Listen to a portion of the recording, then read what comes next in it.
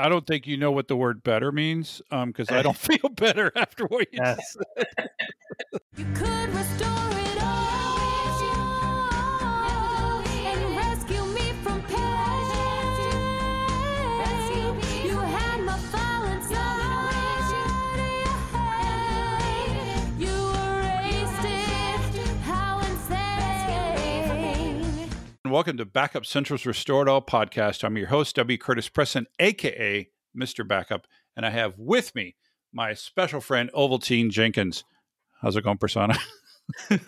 I'm good, Curtis. So, just for folks who are listening, that reference is to the TV show Psych, where the character is always given a different name every time he's introduced. Yeah, and you know, I love that show so much. I do too, Curtis. How are you been yeah. doing? I'm doing all right. I I've embarked on my woodworking craziness. That's my latest. I'm so over the meat aging thing.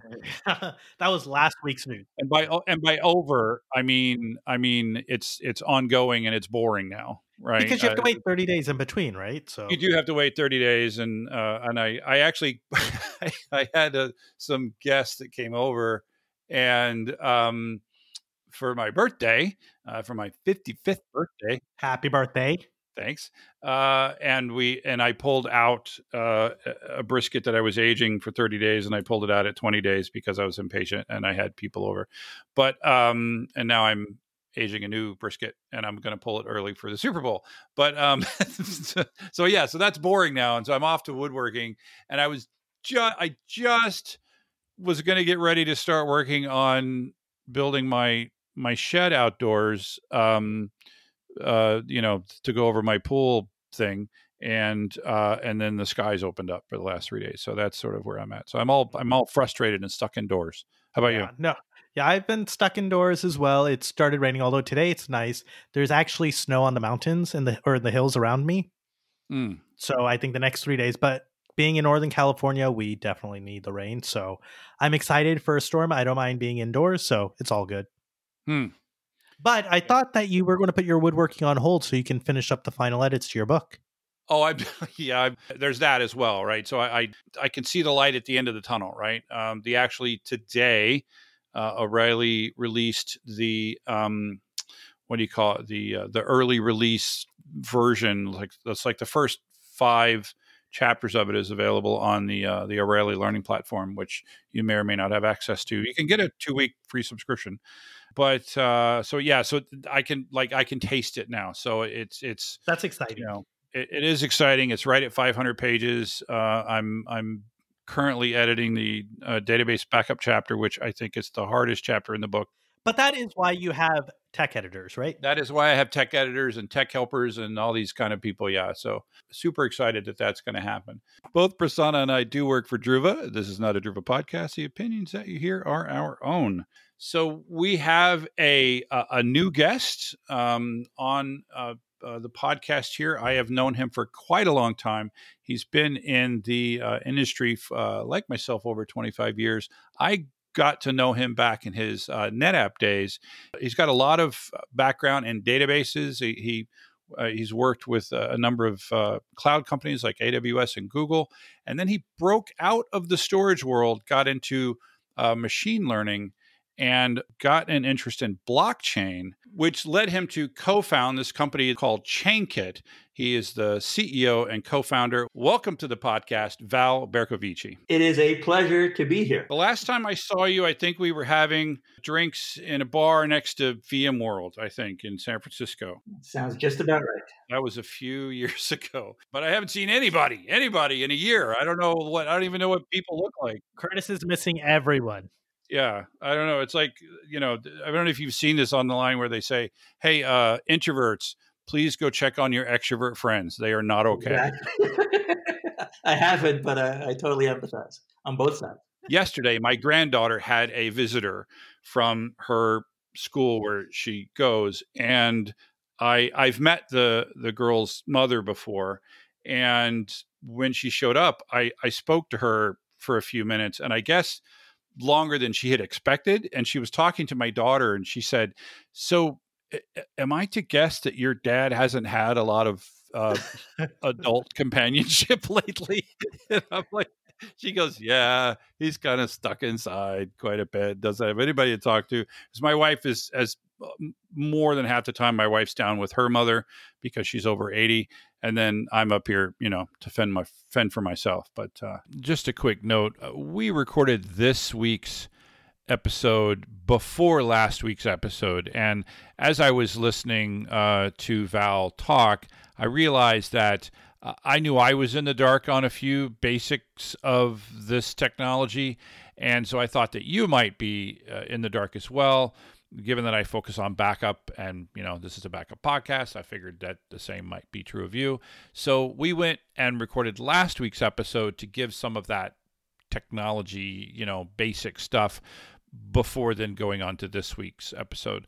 But as a result, there will be some things I think that we cover in this week's episode that was also covered in last week's episode. I'm not going to chop them out just for sake of having a natural flow of conversation, but I thought I would at least mention that. By the way, if you didn't listen to last week's episode, unless you're, a blockchain guru, you might want to go check that out. And I think there was a lot of really good information there. So back to the podcast. Well, we are finally glad to finally have you on here. We've been wanting to have you on for a while, so I'm glad to work this out.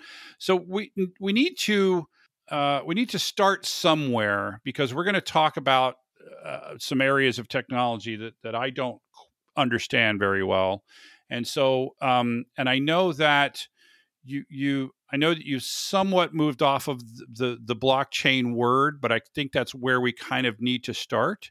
So why don't we just start with that, with what in the world is, maybe we'll say, what is blockchain and DLT related to blockchain? Perfect.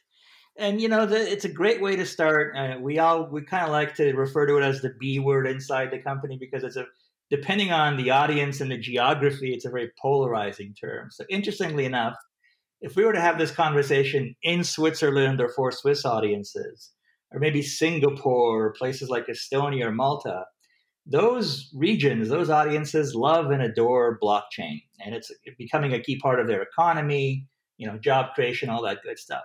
However, we're an American company. We not only just sell to a lot of IT audiences, we sell a lot domestically. And the B word is despised by IT, and particularly cybersecurity people, for some obvious reasons, right? There was a speculative bubble and hype about 3 or 4 years ago that got way out of control. I remember that. Even now, people just think Bitcoin, blockchain, Bitcoin synonymously.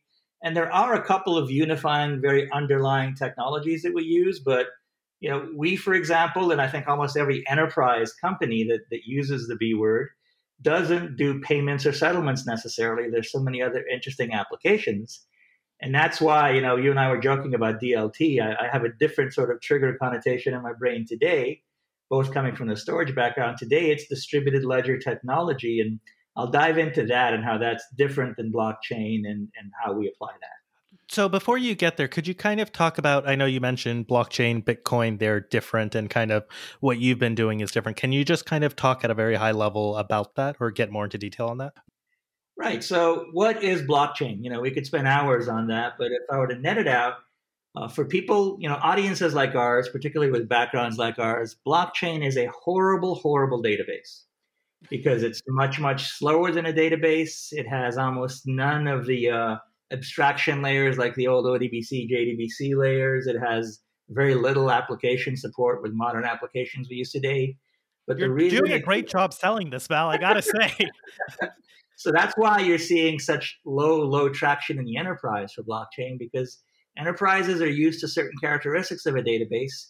But here's where blockchain fills a massive, and distributed ledgers, how we apply them in particular at ChainKit, fill a massive risk and security gap, and that's on the integrity front. So whereas databases are really fast, there's so many options we just talked about between SQL, NoSQL, hybrid consistency options that are out there nowadays. There's just a plethora, an abundance of really great database options depending on the kind of application, the kind of data, the kind of workflows you want to implement. So many of them are available as a service, as a cloud service, very, very mature technology. But here's their one fundamental flaw, really, almost a critical, flaw, which is that when you look at the heart of a cybersecurity attack today, and this is ubiquitous, this is almost every cybersecurity attack, there's something called privilege escalation. And if you're not familiar with that term, it's a geeky cybersecurity term. What it means is your attacker has just now assumed the role and authority of your network or your system or your database admin, which effectively means they're operating as God on your network, impersonating your administrators to do whatever they want. And when your abuser, your attacker has the ability to do whatever they want, there's countless damage that's done.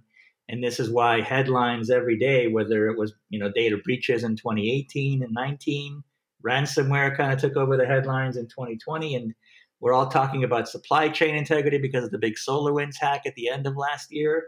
Those are the kinds of things that happen and will continue to happen because just like databases, our networks and our systems don't have the integrity to know in the Spider-Man meme who's Spider-Man and who are the other two Spider-Men pointing at the other Spider-Man. That's the fundamental problem we have that blockchains can't solve, and distributed ledgers particularly solve very well. So let me try to net that out because there was a lot in there. So distributed ledger is a generic term of which blockchain is one. Is that fair? Blockchain is a superset. Blockchain adds wallets and payment settlement capabilities to a fundamental underlying distributed ledger technology. Oh, okay. All right. So, all right. That's important because I actually, now that I think about it, I know exactly what you're talking about. It's a whole bunch of other things. But so when you say a distributed ledger, so like you said, it's a database, but it doesn't work very good as a database, but it does work very good at what? I think that was a part that I was missing. Yeah, you keep staying within the database world. Imagine that you had a truly immutable, tamper-proof, and easily tamper-evident ledger or transaction log. Mm-hmm. Today, transaction logs do a good job of innocently and academically recording the history of transactions until someone, an adversary, with the power to do so, can overwrite them with impunity. And that's when they start to fail. And that's where we try and look for digital audit trails in a lot of things we do today. And we lack them by and large because we can't prove the integrity and the legal words or provenance and lineage of some of this key data when we look at it forensically. So it's not necessarily about making it immutable in terms of that record itself, but it's kind of keeping track of an audit of how things might have changed and who did the changing over time. And those records are immutable. That's the business problem we're solving with DLTs. Again, the subset of blockchain is now we can create true audit trails of initially any log file, whether it's a traditional Windows security event log or whether it's a database transaction log or any combination thereof. And that audit trail is immutable. Yeah, and immutable is one way to look at it. When coming from the storage world, that was one attribute. What's much more valuable is to look at it as objectively provable, which means that throughout its life cycle, there's no one entity that you have to trust that can be compromised. But there's an objective way, which in the DLT world means that there's a consensus of hundreds or often thousands and tens of thousands of independent authorizers, validators, as we call them, nodes in a DLT, all under separate domains of control. And they reach a consensus and they objectively assert or prove that, yes, this particular element, often a hash, for example, or some other thing, is what it claims to be and is what it was at the beginning, middle, and end of its life cycle, or what you're presenting me has clearly been tampered with. And depending on the granularity of the DLT, here's exactly when it was tampered, perhaps even by whom. Interesting. So immutable, to me, immutable isn't, you and I have spent a lot of time in the store. To me, immutability is not a storage term. It's a generic term which says the thing can't be changed, right? Often we solve that with storage, but you have worm media that, for example, once you write it, you can't. But it sounds like this isn't even that. It's not immutable even from a data perspective per se. I forgot the words that you used, but basically you said you can prove that the data is what it. I don't know how to put that back into the same words. It's the most concise phrase we've come up with so far is objectively provable. Objectively provable. You can. I like that phrase.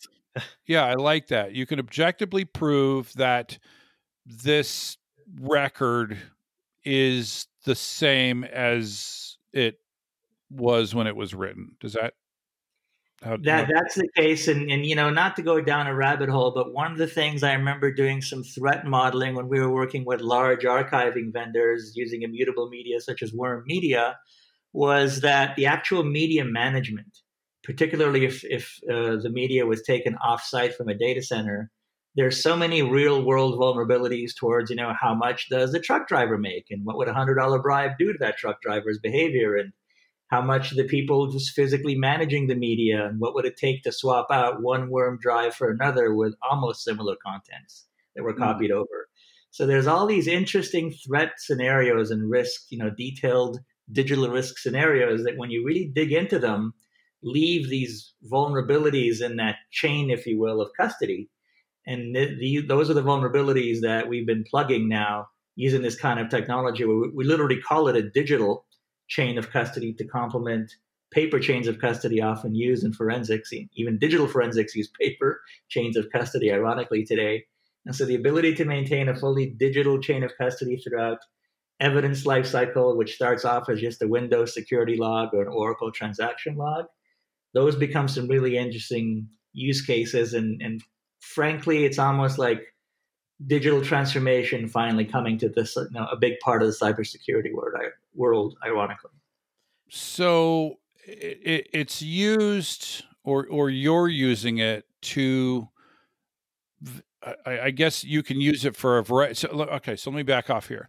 So you have this journal, right, that has records, and you can prove that those records today are, the same as they were when you were given them. So really it's this sort of, it's what do we call it? A record? Well, no, I would say what the term record of authority, is that the right term? Yeah. That's a database term, right? Yeah, but that's a valid term as well. There's, an authoritative record. What is it? Yeah, that works. So I guess my point is that you have this, this journal that can hold this information, and you've alluded to some problems that you can solve with this information that you have stored and that you can prove. So, and it sounds like you've been focused. I don't know if you've focused exclusively on information security, but you certainly have so far in this recording. You've talked a lot about information security. So how do you take this log, this journal, and use it to solve security problems? Great question. My favorite question, as you can imagine nowadays. Now, being a startup, we kind of have to gravitate more so than even others to where the urgent money is, right? Not just where the generic money is. So we have. Can you let us know where that is, by the way? Because I really want to know where the money is. So there's actually some headline-driven examples, certainly as of the past 6 weeks, that points to that very clearly right now that we're following. But we started our story as a generic integrity as a service platform. And we found out after wandering in that desert, the go-to-market desert, for over a year, that nobody wanted to buy that. So we actually, speaking of San Francisco, this was the 2019 RSA conference. It's part of the biggest cybersecurity marketing conference. It used to be a very technical conference. It's kind of shifted away from that. But a lot of our industry friends said, you guys are wasting your time in the integrity market because it doesn't exist. But if you applied integrity to cybersecurity, you could solve some real problems.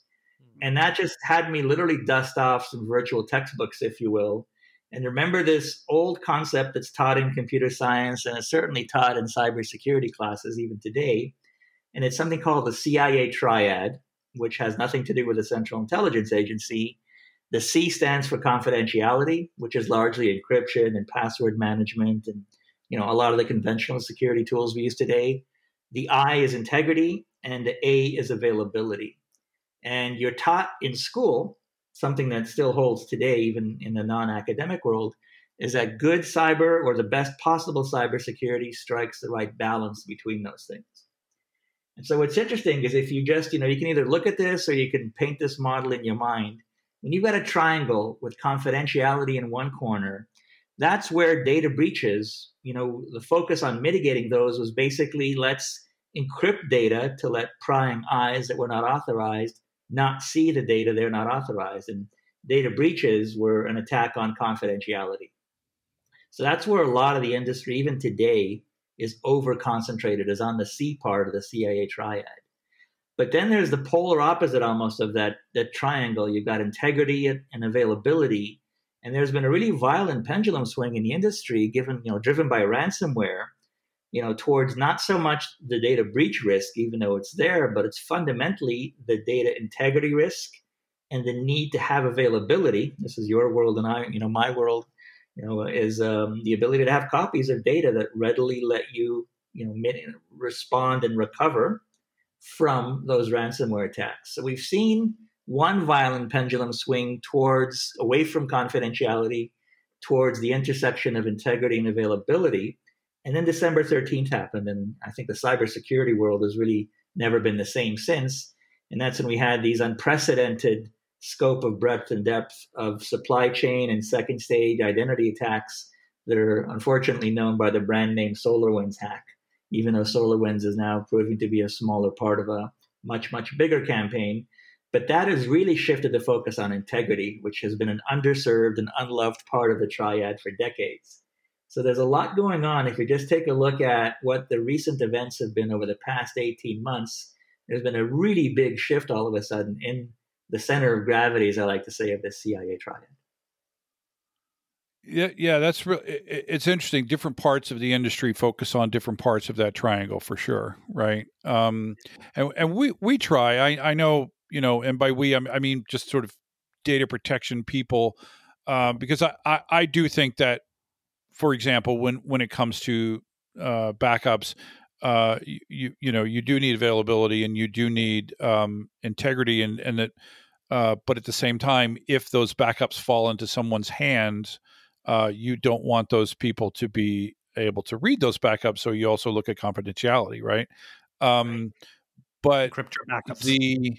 What's that? Encrypt your backups, right? Encrypt your backups, please. Encrypt your backups. But so can I sort of jump into the encryption part, because I think it's a really great lead into why this all matters now.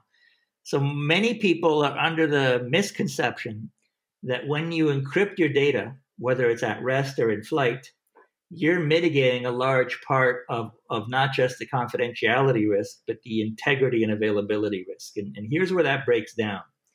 So on the one hand, we see that the way the SolarWinds hack unfolded, there's two major stages, and there's a couple of other ones we'll discuss later. They're out of scope.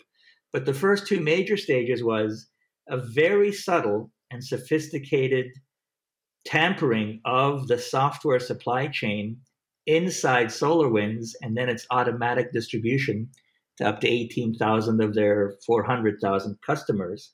So the whole concept of supply chain, and this is code integrity with dependencies and artifacts and so forth, that is first and foremost an integrity challenge. And all the encryption was working 100% perfectly in that context, right? So this is why the balance of integrity with confidentiality and availability is so critical, is that just because all these compromised identities of developers inserting malicious code were able to do so with the proper passwords and proper two-factor authentication, and they had all the proper keys to insert their malware into this legitimate code, it proves that encryption is not enough. If there's one takeaway for most people, particularly outside, but even inside cybersecurity, is that encryption is great, but it's 1/3 of the solution. And so that's something that we need to really instill into people before we even get to the second stage, which is the more damaging stage of this particular attack. Yeah, I think, and I don't think anybody like myself would have ever said that encryption is the only, solution for sure. But I also think that there is an assumption that the supply chain hasn't been tampered with.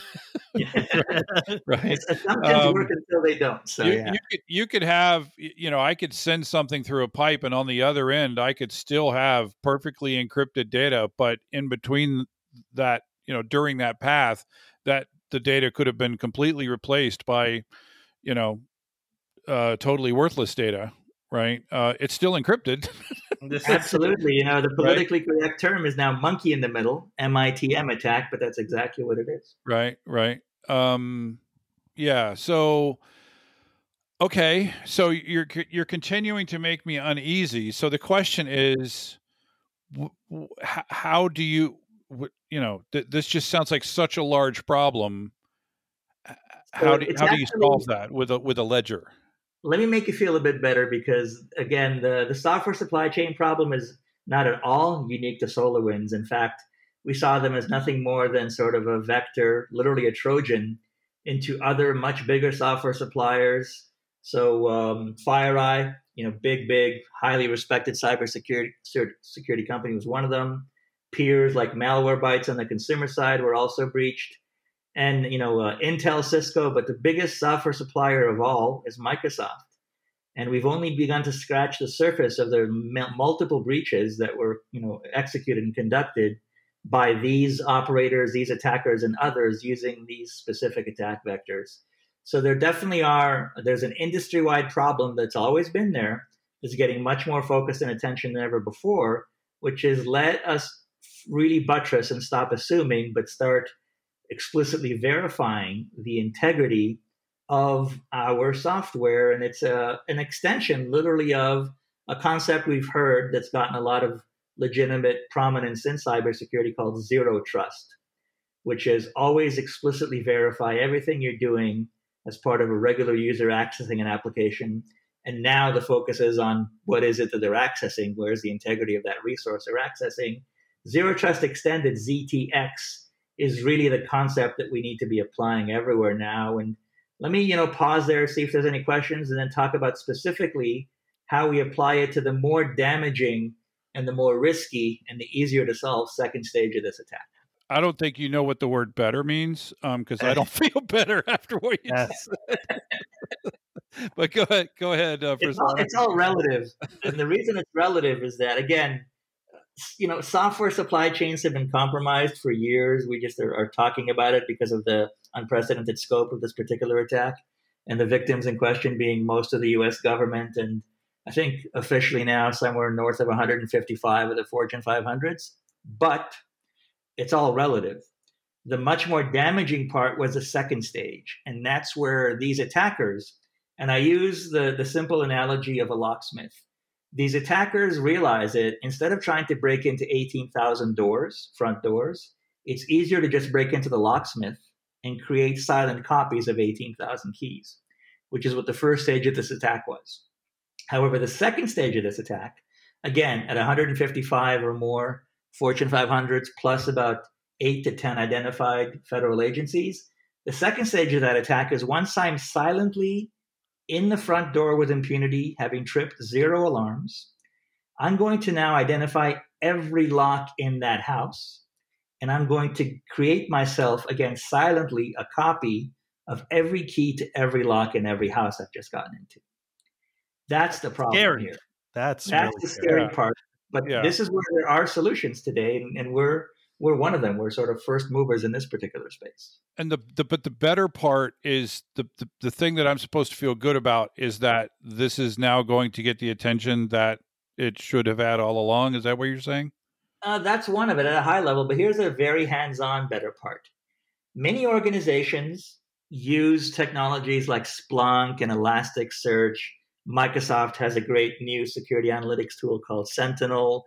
And IBM's got a great, install base with a product they call QRadar. So there's a long, SolarWinds themselves sells a security analytics tool that wasn't impacted by this attack to the best of our knowledge. So many of these organizations already have logging, centralized logging, and they do analysis of it. So let me get to a good news, bad news scenario here. The bad news is you can't trust any of those logs right now, because one of the things these adversaries have been documented in doing is wiping these logs, selectively just removing entries that would incriminate them, and just continuing to operate with impunity for months, if not the better part of a year. So that's the bad news. But let me get to the good news. The good news is when you apply integrity technology, particularly in a streaming context, which up until recently was an oxymoron, you can have streaming encryption, you can have streaming availability by just having multiple copies of a stream. No one's really delivered or implemented streaming integrity. And that's now an application of distributed ledgers that's possible. As soon as you apply an enterprise quality of service to a distributed ledger, and again, that's what ChainKit does, is it lets you do that, all of a sudden now you can have objective provability of your logs from end to end. And when you have that, you have either the last part or maybe a full part of a forensic time machine, which is really game-changing for many, many use cases, but really begins to mitigate these very dangerous risks, hands-on now. It's interesting. Now, wouldn't, though, these attackers, because I know you said it's part of the logging infrastructure, now doesn't the distributed ledger become sort of attack vector, if you will, or an attack surface? I like how you think. I'll hire you right now, because that's proper adversarial thinking, is everything is attacked and everything is vulnerable. And this is where the distributed ledgers really add, very, very sort of binary off to on, dark to light value, which is a traditional ledger can and will be attacked. So there was actually a very popular tool that's still in use today called Tripwire. Started as an open source tool. You might remember 29 years ago, became a company. They've broadened on to other services now. But fundamentally, you used to be able to take a hash of a file, store it in their database, and then check it later. And you had static integrity monitoring, or what's known as file integrity monitoring, FIM. That started to break down about 15, 20 years ago when data became non-static, became much more dynamic and active as it is today. And that's been one of the big gaps in the CIA triad, is the C and the A have kept up with cloud and big data analytics and machine learning and all these pipelines we use today. The Kinesis streams that took down all of AWS, it's streaming is the cloud today and vice versa.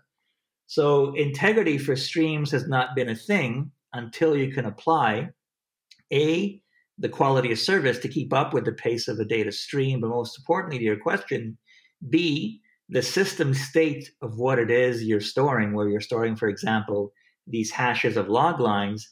The system state is fully decentralized. It's in a distributed ledger, meaning that when you attack the ledger, yes, you'll succeed at attacking one node, and you might succeed at attacking 100 or 1,000 nodes.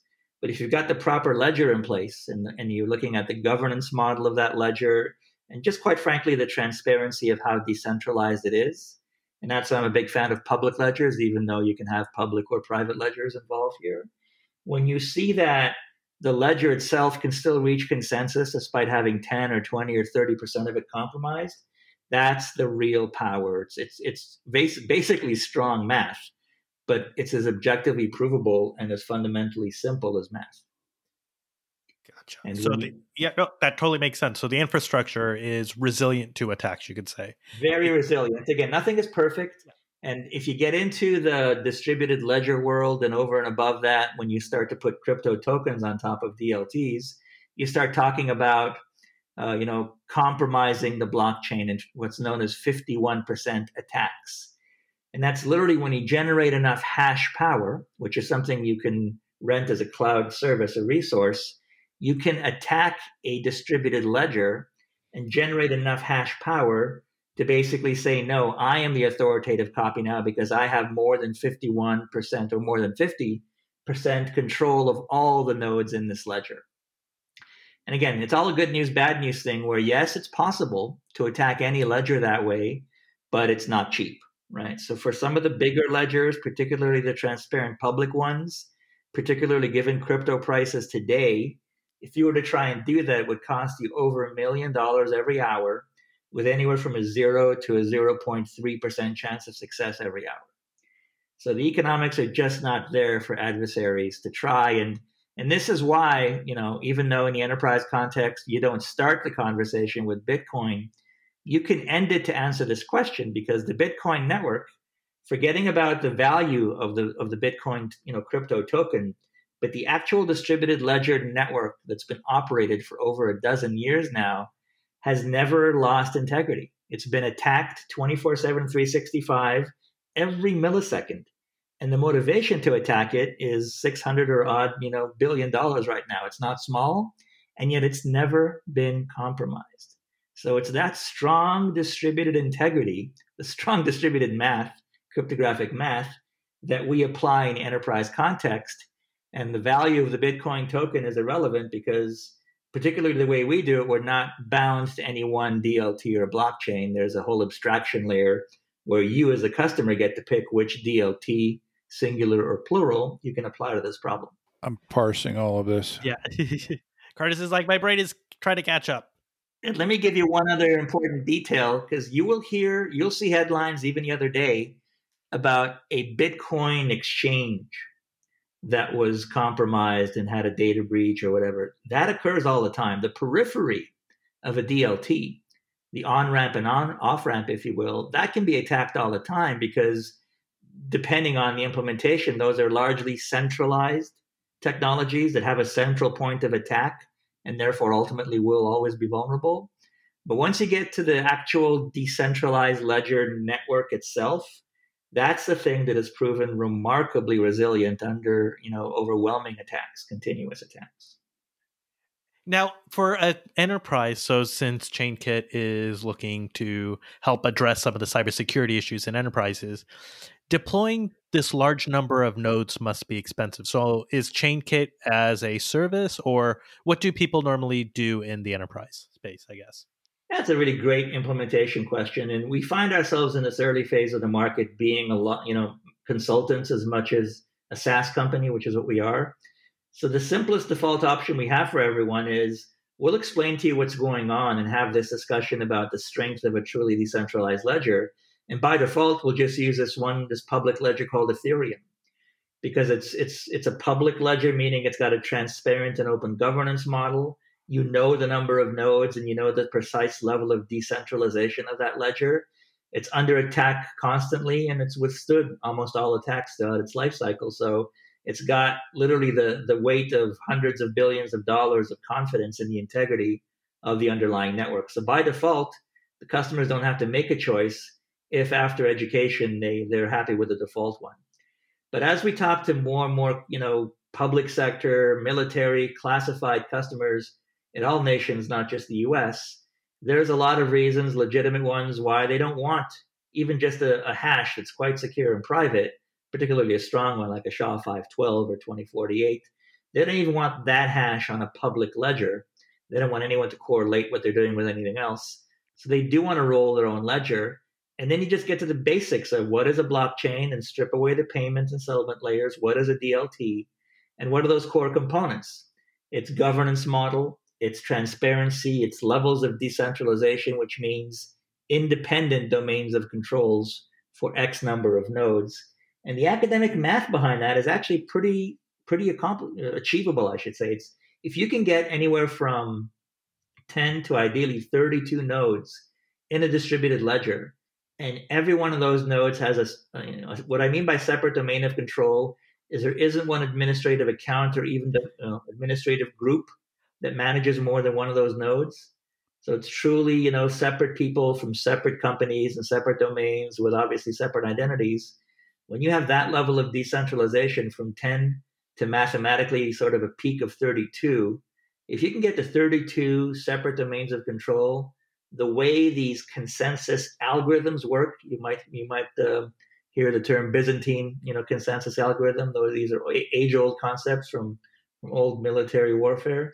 But when you can get to that level of decentralization, you've got very high integrity, more than you really ever had in any modern computing scenario in the past. And you can apply that, again, to a database transaction, to a Windows security event log, to anything where, to a contract, right? Where anything where integrity and digital evidence, for example, in the court proceeding where that matters. So you had mentioned separation of ownership, I think is what you called it? Yeah, separate domains of control. Oh, separate domains of control. So in an enterprise, how practical is that? Is that because if you're in an enterprise, you might have a typically a single IT group that sort of provides a service. And in this case, you're saying that would not work in the case of deploying a ledger. You probably want separate people, not under the same admin group, and probably not even part of the same group owning these nodes. So they are kind of isolated.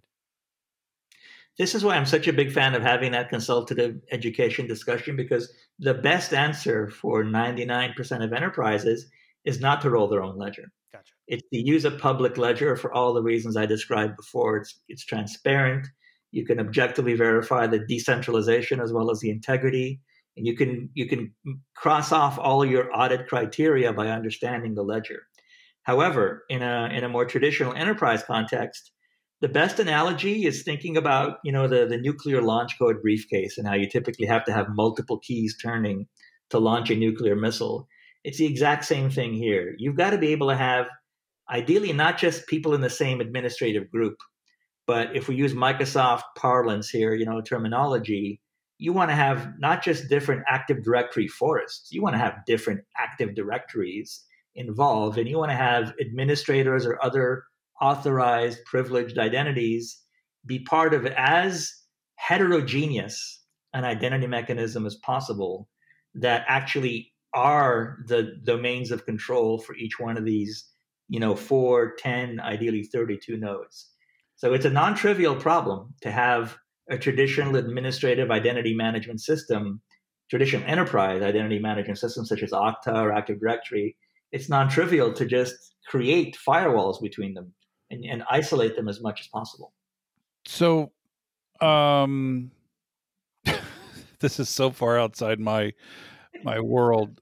My brain hurts. But I just had a sort of a question that came to me that I haven't really thought of before. So I get the concept of a public ledger, and I get that I get the absolute advantages to that, and obviously I get that there are certain entities that might not want to use that, and I get that rolling your own, like, you really need to have to do it, right? Here just a random thing that had never occurred to me before. This public ledger, there's a cost with every record that's put into a public ledger, and this ledger is sitting on computers somewhere. How does that cost get? Who bears that cost? That's another great question. So that's one of the advantages of private ledgers is the cost can be artificial, it can be trivial, but there is a mining cost you're often referring to, or nowadays also called a staking cost, towards processing and then having independent objective validation of those transactions. And that's where a lot of the controversy is around Bitcoin in particular and the overwhelming amount of energy, because it's fundamentally an energy arbitrage technology right now that's being staked to prove the integrity of these things. And this is a really volatile, dynamic field of innovation right now. There are lots of projects, either referred to as side chains or state channels. You might hear terms like Lightning Network around the Bitcoin network. You might hear about just Ethereum 2 and state channel technologies in the Ethereum ecosystem. People are trying to figure out a reasonable compromise between fully decentralized ledgers and some kind of accelerator technology that has to have a level of centralization involved for performance and efficiency to be able to effectively, to use your term, generate a high transaction load with low latency on top of these really cool decentralized integrity things, these DLTs. And right now, this is where VCs are investing. This is an open area for both academic research as well as engineering and innovation, invention as well as innovation. And we've decided at ChainKit, you know what? There's some great promising technologies in the future that are being open source that when they mature, we'll just adopt as soon as possible. But it's an unsolved problem for a bunch of varied combined use cases today. And we don't have that. We have one use case. We just want to have an acceleration, for example, with one of our big reference customers, Broadcom. They process 4 billion security events every hour. These happen to be on a system called Splunk for log analytics. And you've got to be able to keep up with exactly that volume of data. You've got to have the ability to verify in a decentralized way the integrity of 4 billion events every hour. And that's what we've decided to accelerate. It's just that use case. It's a narrow use case. We use a proprietary acceleration mechanism that's patented on top of that proprietary abstraction mechanism. So it's not just the one ledger. And that solves the enterprise requirement of just have me register the integrity of this thing as it's this Windows event log, for example, as it's generated in a decentralized, objectively provable way. And then anytime in the future, from the next millisecond to the next year or decade, let me at different cadence objectively verify off that decentralized base what it is that was registered. And then I know, have I got integrity or don't I? I think that's actually really awesome tech and a direction to go in, because as we've noticed in the recent past, right, there are so many issues, and the question always gets raised about how do you prove the authenticity of something. And it's also the applicability in other cases, even beyond cybersecurity. For instance, I know there are companies looking at using distributed ledgers for things like real estate titles and not having to use a title company in order to be able to prove the validity of these things. So seeing it used in a cybersecurity aspect, especially in this right now, I think is a very interesting use case of DLT. That's exactly it. You know, we joke, we like to be perhaps one of the most boring applications of blockchain because we're not doing these multi-party things where you get a whole network of people to agree to these joint smart contracts and all that. We're doing this single party thing where we're taking a Windows event log, and as soon as it's generated, we're registering the integrity of that. As it gets tampered with by these modern adversaries, we're the only ones to actually see that. It's a stealthy thing. And that just has all these compounding benefits towards detecting attacks early, having correct information when you're doing the incident response, knowing whether you have integrity in what you're recovering from or not. And we're doing a lot of work, for example, even with the Secret Service right now.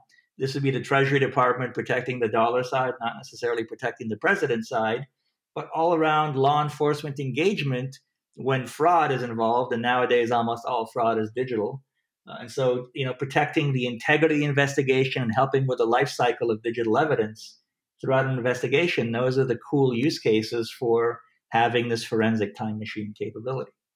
So the one question I had is, I know typically with ledgers, the amount of data you can store is finite, right? It's usually very, very small amount of kilobytes. How is that a problem when you're looking at the cybersecurity and trying to prove the authenticity of logs?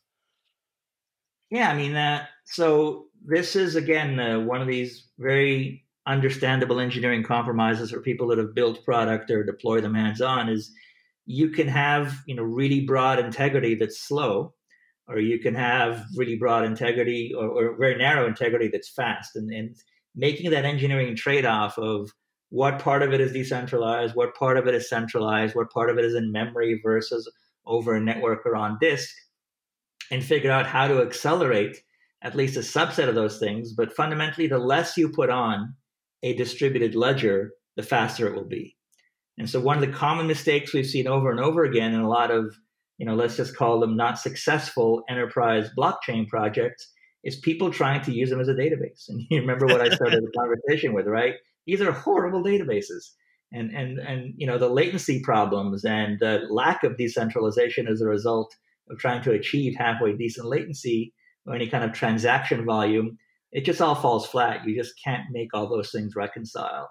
So realizing that metadata or just logs or attesting to the integrity of logs, that's just a more natural data structure, data volume to put on a distributed ledger that can be accelerated. It can be quickly decentralized and distributed. That seems to be what's working today, and that's how we're applying it. Awesome. Now, I know you mentioned a couple times about sort of don't use this as a database.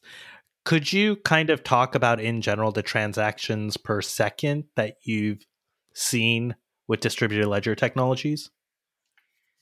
Yes, just and kind again, of to give people an idea of sort of how bad is bad. There are people that are trying to solve this at the lowest layers. There's a particular blockchain technology called IOTA that comes out of the automotive world, the IoT connected car world, where they're making some trade-offs between centralization and decentralization at the lowest layers of those protocols.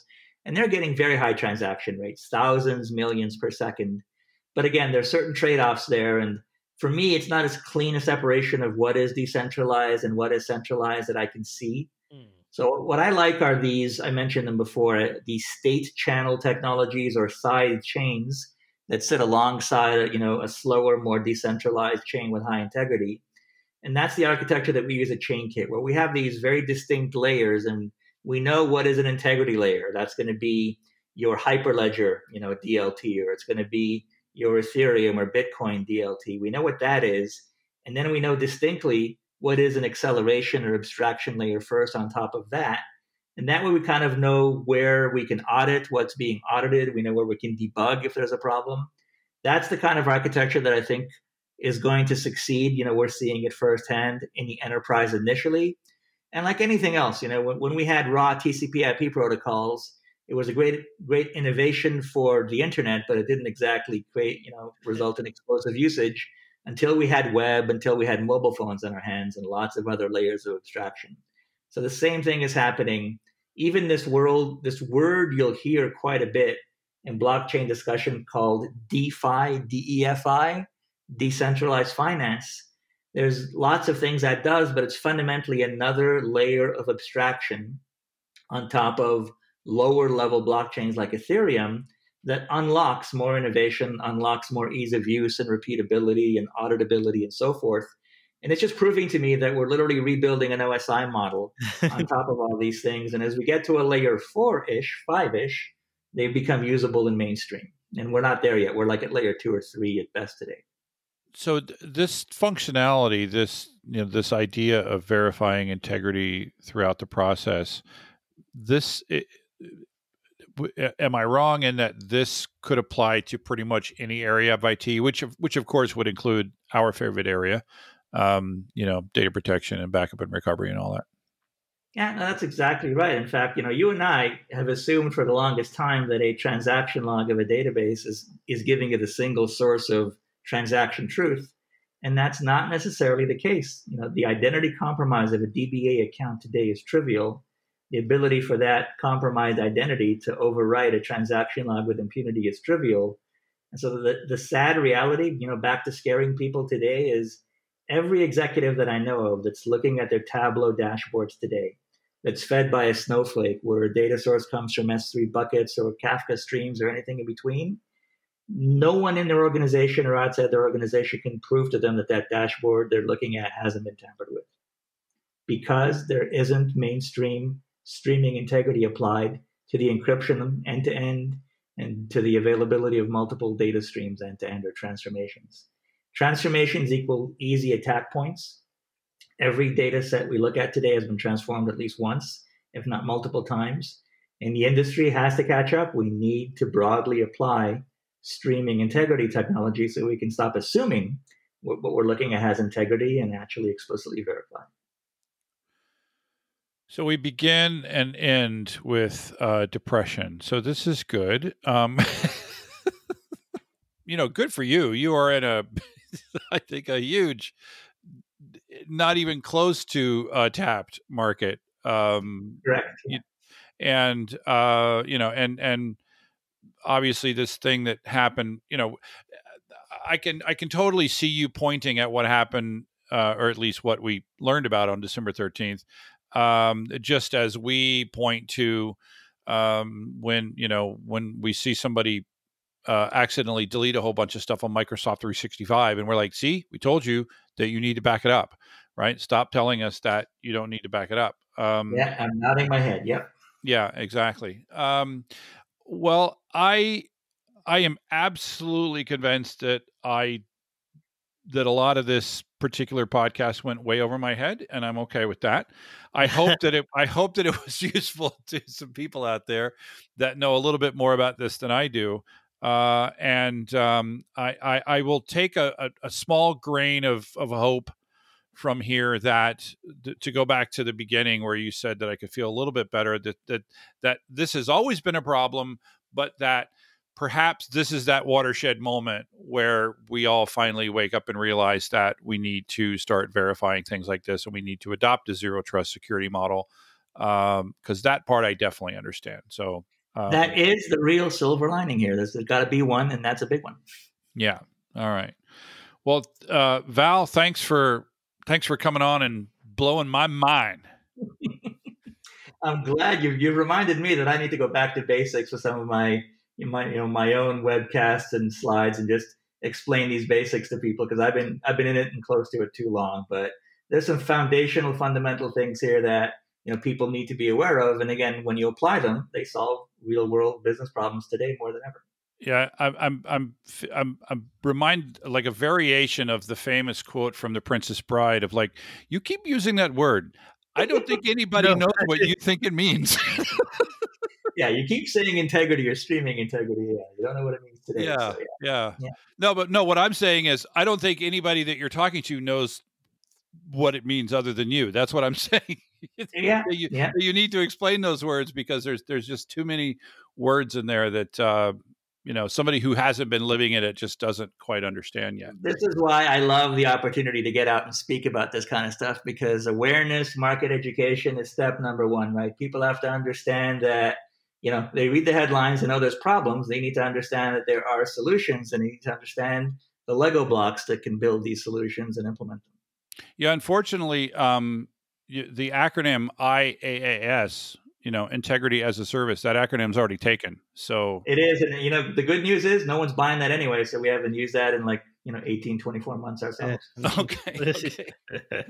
All right. Well, again, thanks a lot for coming on, and thanks, Prasanna, for, I think you took the lead here on this particular podcast. So thanks for doing that. No worries. Yeah. I like distributed ledger technology. So I think there's a lot of great use cases for it. So looking forward to see what comes out of ChainKit. And for the record, Absolutely. this would have been a lot easier on me if we always, through the podcast, referred to it as distributed ledger technology and not DLT, because it hurts my brain when you say that, because that means digital linear tape to me. I think over time, the old DLT will fade, and this one will kind of rise to the fore as being a topic of enterprise discussion. Yeah. All right. Well, thanks to the listeners for sticking with us for this a little bit longer than usual podcast. And I hope it was helpful, and be sure to subscribe so that you can restore it all. There was a file, but I deleted it. Too bad your backup system isn't worth a spit. Finally, I needed your backup. You had a chance to fix it, instead it's all jacked up. See how I write on Facebook about you. Don't underestimate the things that I will do. There was a file, but I deleted it. Too bad your backup system isn't worth the spit. Emails from you remind me of when they keep me thinking that we could restore it all. Emails from you, they leave me breathless. I can't help feeling you could restore it all and rescue me from pain. You had my file inside. You erased it. How insane. Baby, I have no files to hold, 'cause your stupid backups didn't work at all. Think of me while you're backing up data. Maybe it would work if it wasn't beta. Emails from you remind me of when they keep me thinking that you could restore it all. Emails from you, they leave me breathless. I can't help feeling you could restore it all. Rescue me from pain. You had my file inside. You erased it. How insane. You could restore it all and rescue me from pain. You had my file inside. You erased it. How insane. Throw yourself into every backup run, hoping that just for once it'll be completely done. Maybe